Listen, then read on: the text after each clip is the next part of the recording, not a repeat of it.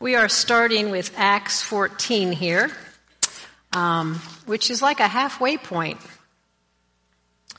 One thing I have noticed too, besides all the little more Merry Christmas stuff out there, is a lot of help wanted. We're hiring. I mean, it's all over the place, isn't it? I mean, it's everyone is hiring. They're looking for people to come to work. Some places are cutting down on their hours because they don't have enough staff. Some people aren't even open dining because they don't have enough staff to staff something. Hospitals, whatever, there's just not enough workers out there. Help wanted, help wanted. For Christians, we are always working. We never take a break. We don't draw on disability. We don't even really have too many sick days there. We are constant messengers, ambassadors, witnesses to Christ in everything that we do, every waking moment, every minute of the day. We are witnesses for Christ because that's who we are. His light lives in us. And that's what Acts is all about. You shall receive power when the Holy Spirit has come upon you, and you'll be my witnesses to me in Jerusalem and all Judea and Samaria and to the end of the earth, not just Monday through Friday, not just 9 to 5, but it is an everyday, 24/7 thing that we do. We are working. We are working. The acts of the apostle are their acts. It's about all the work that they're doing.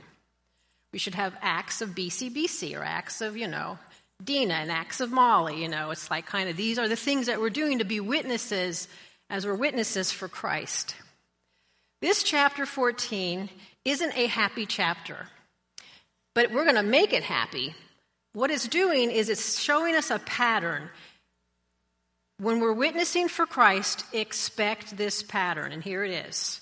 Preach or be a witness, be a light.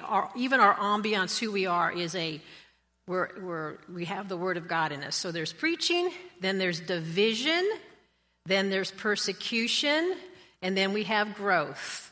And you need to expect all of these things. Preaching, division, persecution, and growth. And we're going to look at how it comes out here in Acts 14. This is the conclusion of Paul's first missionary journey. Okay? Had a couple of them there. And this is the conclusion of his first one.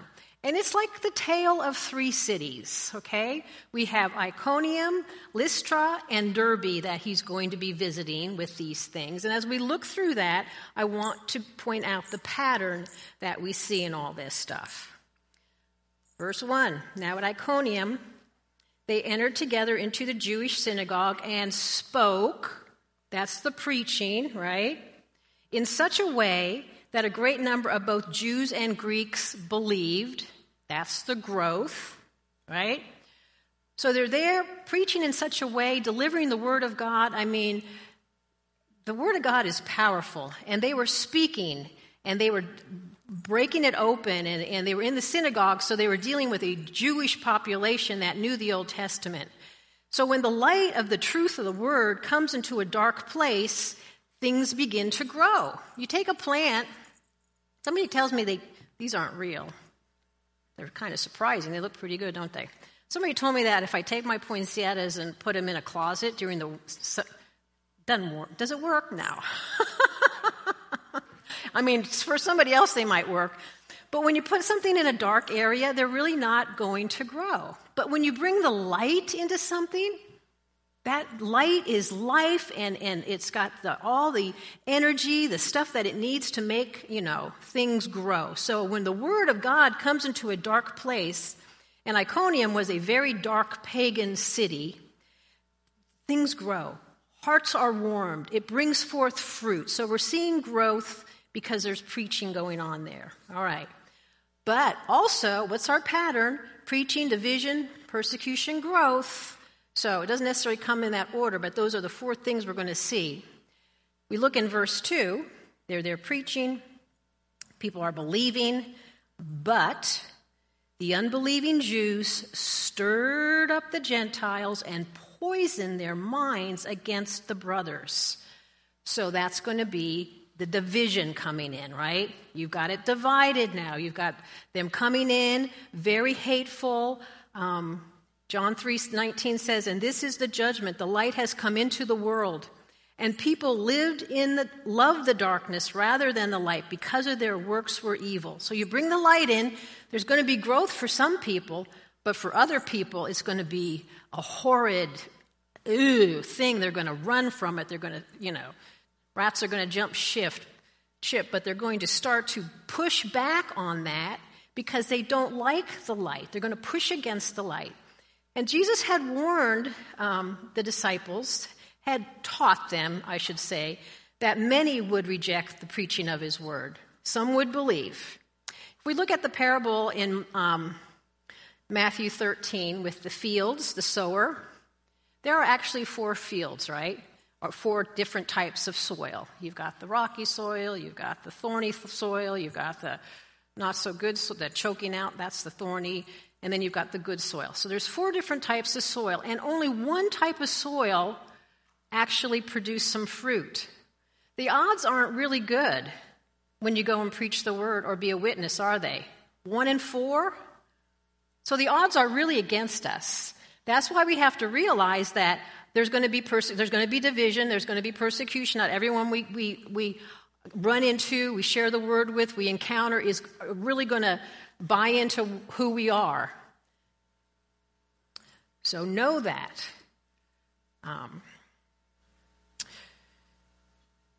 Maybe even some of those who believed here in Iconium, maybe they fell away later. We don't know. But there becomes a deliberate tension, and the battle lines begin to be drawn. Okay? So we're preaching the word, we're there, we are bringing the light into a dark area, sometimes in a group of friends, sometimes a new club or something that you're participating in that's not Christian. You're there, and it's like, ooh, these people, they really don't like me very much or something. There's going to be that pushback a little bit. So, but remember the strategy. Ephesians 6:12. For we do not wrestle against flesh and blood. We don't go in there and physically manhandle these people, do we? I want you to believe the word of God, and if I win this wrestling match, then you're going to believe, right? Our battle isn't against that kind of thing. Our battle is against rulers, against authorities, against the cosmic powers over the present darkness, against the spiritual forces of evil in heavenly places that have taken over. And they're therefore put on the whole armor of God. And it goes down and it lists the different pieces of the armor. And they're all pretty much defensive pieces made to stand. Because several times in there it says to stand firm, stand firm, stand firm. Don't compromise. The one piece of armor that's offensive is the sword of the Spirit, the Word of God. What is the Word of God? Words, logic, truth, right? That's what we battle with. And so if we go to 2 Corinthians 10:5, we see that. We destroy, I love that, we destroy arguments and every lofty opinion raised against the knowledge of God, and take every thought captive to obey Christ. That is the battle. It's in knowledge, it's in understanding the word, and if this is the only weapon we have, we've got to know this. And getting into this also grows us. This grows up. I just wish there were more women that would take advantage of this Bible study and getting into this word. Because we need to be well equipped. We need to know how to take on those different arguments and stuff like that. Because that's what it's in. It's all about the things that go on in our mind. It's the renewing of our mind. The thoughts that get in there, that Satan kind of Molly, you don't need to go there. It's easy to do. This is the battleground. Okay? So it's the arguments and stuff. So they have preaching, and we start to have the division now. And they come into Iconium. These hateful Jews are there. And they start to stir the Gentiles and poison their minds. They start to use illogic. They start to be deceitful. They start to get in there. And the one thing about poison is it takes a long time to chip away at something, doesn't it? People aren't very bright unless they choose to be a critical thinker. But they are easily persuaded. We're referred to as sheep. And it's like, oh, let's go over there. The flock is moving. Why? I don't know. Let's just move with them. They're stupid. So here they come in and they start to poison the minds of them. And so in verse 3 it says, so Paul and Barnabas, they remained there for a long time. They remained there while this poison was dripping in. They remained there for a long time. And what did they do? Speaking boldly for the Lord, who bore witness to the word of his grace, granting signs and wonders to be done by their hands. Okay, so here it is. They're in there, and this poison is dripping, but they're staying there a long time to combat this poison that's being dripped in there. Preaching first. They preached first, and then there was signs and wonders. Remember, the signs are there for them to wonder and say, whoa, those guys did that? Maybe they really are true messengers of the one true God. Maybe what they're saying does have some clout. So those are always there. They don't come in first. They don't come into town with a magic show or live entertainment to catch everyone's opinion. They come in with the Word of God. And then any signs and wonders after that are to just reinforce or to validate who they are. So the miracles are there to prove that the apostles were God's true messengers. And we have the division. Verse 4. But the people of the city were divided. We have the preaching, we have the division. Some sided with the Jews and some with the apostles. Okay? Verse 5. And when an attempt was made by both the Gentiles and Jews with their rulers to mistreat them and to stone them, there's your persecution. It's going to happen every time. We might not get stoned, but we're going to get slandered. We're going to have something happen. Someone's going to stir that pot because we are representing Jesus Christ. Just learn to get used to it. It's becoming more obvious. Just there was something. I didn't take the time to check it out.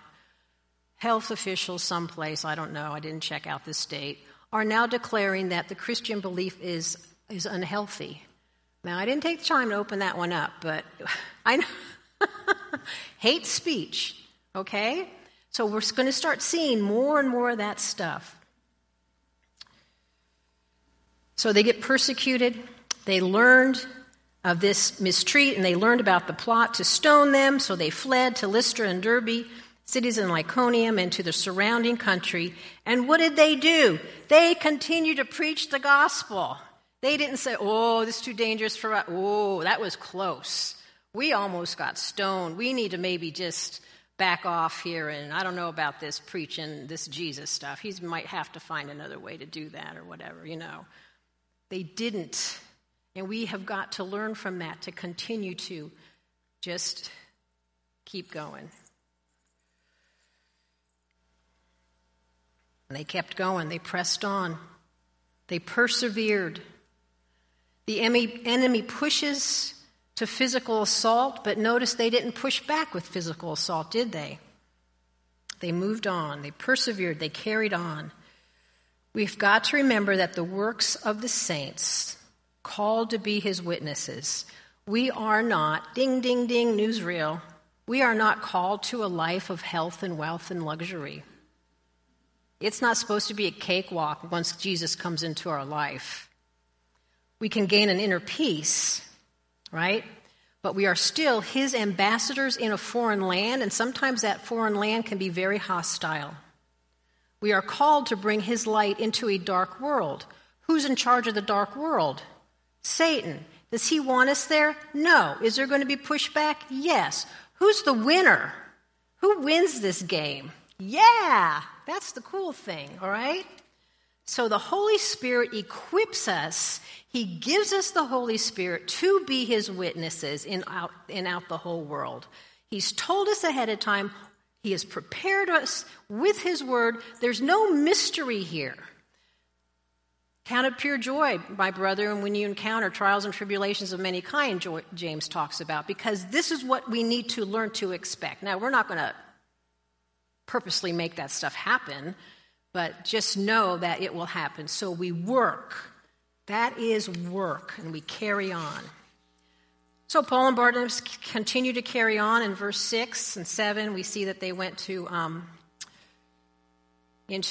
left Iconium and went to Lystra, and there they find a man who could not walk.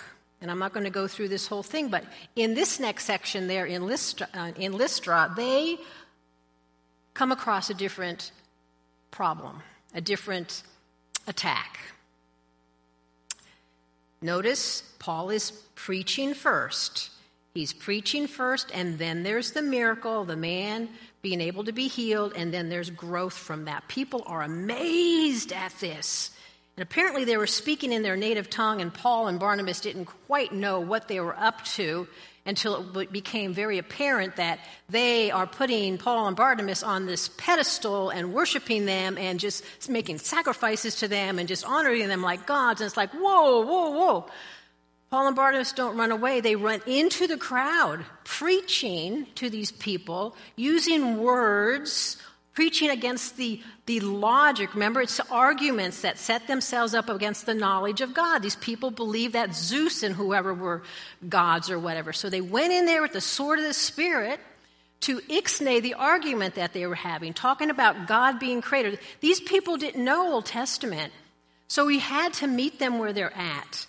And meeting someone where they're at, we talked about last week, isn't necessarily going to where their proximity is. Yes, we do that. But it also includes meeting them where they're at their knowledge base, too. What their understanding is, where they're coming from. Now, we don't have to get in there and be an expert on all the different religions out there or anything like that. You don't need to do that. But you need to know this well enough. When you hear the counterfeit, that's what the bankers show you. They don't show you every counterfeit dollar bill, but they make you study the real deal so you can see where the error is. And they used their words to talk to these people, to preach to these people. So this new kind of trouble is what? Pride. Whoa. They like us. That's pretty cool. Hey, do you see the stuff they're bringing to us? This is kind of, we were just stoned in the last town. This is kind of cool that they're like giving us money and everything like this here, right? This is a bad temptation to have because a lot of people fall into that trap of that. This was new for them. They hadn't experienced that before. The pride of temptation, the temptation of pride was at their doorstep. This is a form of persecution because of this. God does not tempt, does he? So where's this coming from? Satan. It's a different form of persecution. Put those things in there. Pride and knock it down. To be humble, to continue to realize who we are and our place and who God is and who each other are as saints. We need to keep that important. Things can come into our fellowship. Things can come into our own thinking that can really make us fall. And next year, we'll look at another problem that they have in the ranks. But this was a personal temptation of persecution of pride and just being fame and everything else, everything that the world has to offer and stuff. And Jesus was tempted in that way, and he blew it off. We need to do that too. Okay, how does it go with these guys, all right? Paul and Barnabas, they grow from this experience because they didn't hang around and they didn't say, yeah, I'll go live in Zeus's temple. That's cool for me. They didn't do that, right? They didn't have their big mansion with all the money that they're making from their books and blah, blah, blah, blah, blah. I don't want to be... scratch that last thing. There's something to be said about poor missionaries or just kind of living at your means kind of a little bit. But anyways, they didn't buy into the wealth that can come from preaching the Word of God, all right? They said, we need to get out of here. We're not going to take God's glory. Remember what happened to that king that took God's glory? The worms ate him away on the inside, So, good thing to remember there. All right. So I'm going to drop down then to 19. So they're in there trying to reason with these people, and then the Jews come from Antioch and Iconium, and having persuaded the crowds, we got the division again, right? Coming in saying, no, these guys are, whatever's going on, and trying whatever they're telling the people to persuade. Again, it's words, it's knowledge, it's understanding, it's logic, it's opinions. They stoned Paul and dragged him out of the city, supposing that he was dead. So he really got persecuted this time. Left for dead. And they probably, from what it says there, stoned him pretty bad that they actually thought he was dead and walked away. Even though it doesn't exactly say this in verse 20, I'm going to add it in there. But God brought a sign and a wonder and raised him from the dead. When the disciples gathered about him, he rose up and entered the city on the next day, and he went on with Barnabas to Derbe. He rose up and he went on. For crying out loud.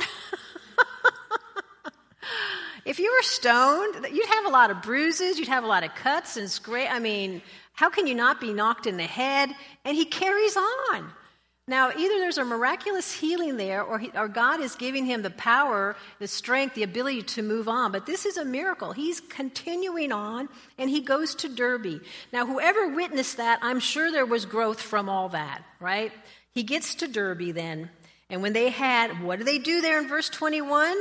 Preach the word to that city, and had made many disciples. So there's a lot of growth going on there too, all right? In Derbe, and that's all that he does in Derbe. That's all Luke really reports about in Derbe. And I believe that Luke left it short and sweet and didn't get into a persecution or the division that happened, because probably these Jews followed him to Derbe also. Luke just wants us to see that he preached the gospel and made many disciples. Because ultimately that's what it's about. That's what we have to really think about. We're doing it because of that. Okay? The other stuff's going to happen, but we persevere through that stuff. Luke is letting us know the emphasis is the results of being a witness to Christ and how some will come to believe. This church at Derbe is not there today. It's gone.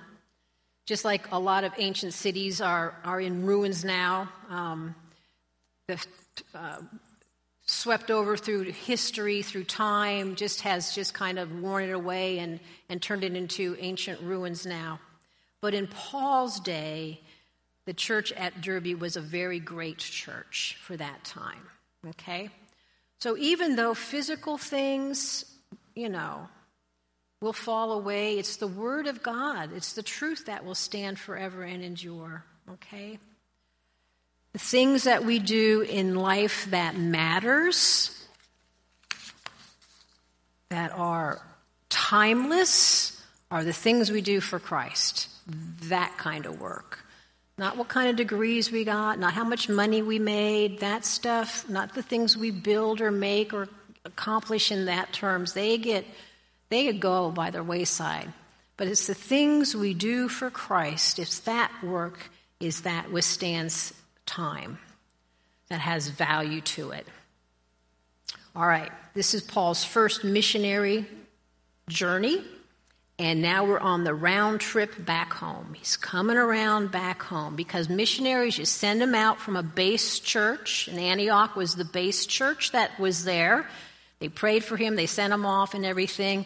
And so now he's coming full circle and he's going to return back to Antioch. And in the process, he goes back and visits some of these churches and he's strengthening the souls of the disciples, encouraging them to continue in the faith and saying that through many tribulations, we must enter the kingdom of God.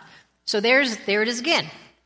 He's going to tell them. He's going to encourage them. He's going to build them up. He's going to strengthen. These are pagan churches that were, the news of the gospel was just, that was like, whoa, where'd this come from? But God's Spirit opened up their eyes and broke through the deception that was there. And he was teaching them about the tribulations that are going to be happening there. He also organized the church. They appointed elders through prayer and fasting. He role modeled how to do that. Now, I don't know how elderly these elders were, because this was a pretty new church, wasn't it? But the grace of God was probably very powerful there in helping all of this stuff. They had planted these churches, and now they're coming back through to encourage them and to strengthen them, and they head on back down. In verse 23, and when they had appointed elders for them in every church with prayer and fasting, they committed them to the Lord in whom they had believed. And then they passed through Pisidia and came to Pamphylia. And when they had spoken the word in Perga, preaching again, wherever place they stopped, they went down to Attalia. And from there, they sailed to Antioch, back to their home base where they had been commended to the grace of God for the work they had fulfilled. They had been commissioned for this work, had to be sent out through prayer and fasting. The Holy Spirit pulled them out of that group from that church and sent them on their way and said, I have work for them to do. And now they've come full circle. They have accomplished that work. Well done, good and faithful servant. Don't we want to hear that? The work that was laid out for them, they had completed it. They came home reporting the task is done. And when they arrived and gathered the church together, the Antioch church, they declared all that God had done with them. Not what we'd done, not what they had done. It wasn't a big me thing. It was, this is what God had done with us. We are attached to that. We don't want to be so humble like, oh, I had nothing to do with it. God did the whole thing. That's kind of like a sickening humility, isn't it? Yeah, I was so privileged, so incredibly honored to have God use me in that way. And this is what God did. So they went back and declared all that God had done with them and what had they done? The biggest thing they'd done in verse 27, opened a door of faith to the Gentiles. That is cool. That is very cool. They opened a door of faith to the Gentiles. Wow. What a marvelous thing that is. Scripture says that we have work assigned for us to do also. We are commissioned to do it, and we need to complete it. We need to hear those words, well done, good and faithful servant. And we have to know that there's going to be many hardships, many divisions, many persecutions that are going to be along the way, but we do not give up. We persevere. The victory isn't given to the person who starts the work. The victory is given to the one who accomplishes it at the end. And their victory on this first missionary journey was the door to the Gentiles. The door of faith was opened to the Gentiles. Wow, what a thing to have accomplished. So, I don't know about you guys, but when I became a believer, I don't even know if I really knew what to expect or anything. But it was in a youth group setting. I mean, it was church and youth group, and everything's kind of fun. Everybody's happy. Because it's a little close-knit church thing. You hang around church friends and blah, blah, blah. But you know what? You step outside from that and go to school and let them know that you're a Christian at school or whatever. And we have to remember this with our kids and our grandkids. When they step outside that little Christian bubble, they get persecuted too. So to educate them, to help them, to encourage them, to pray for them, to just really let them know, oh, you don't have to go there anymore, you don't have to do this, but to say, it's okay. Let's pray for that person. You teach a kid how to pray for someone that's bullying them at school or any place like that. It empowers that little kid because he sees the strength of God in the situation. and helps them to learn to trust in God. So let's end in a prayer. God, we thank you so much that you equip us. You call us and you equip us. We just ask that we can be found favorable, that we will be found worthy of representing you and not back down, that we will not retreat, no regrets and no retreats, God, but that you will continue to empower us for your glory. Thank you, Jesus. Amen.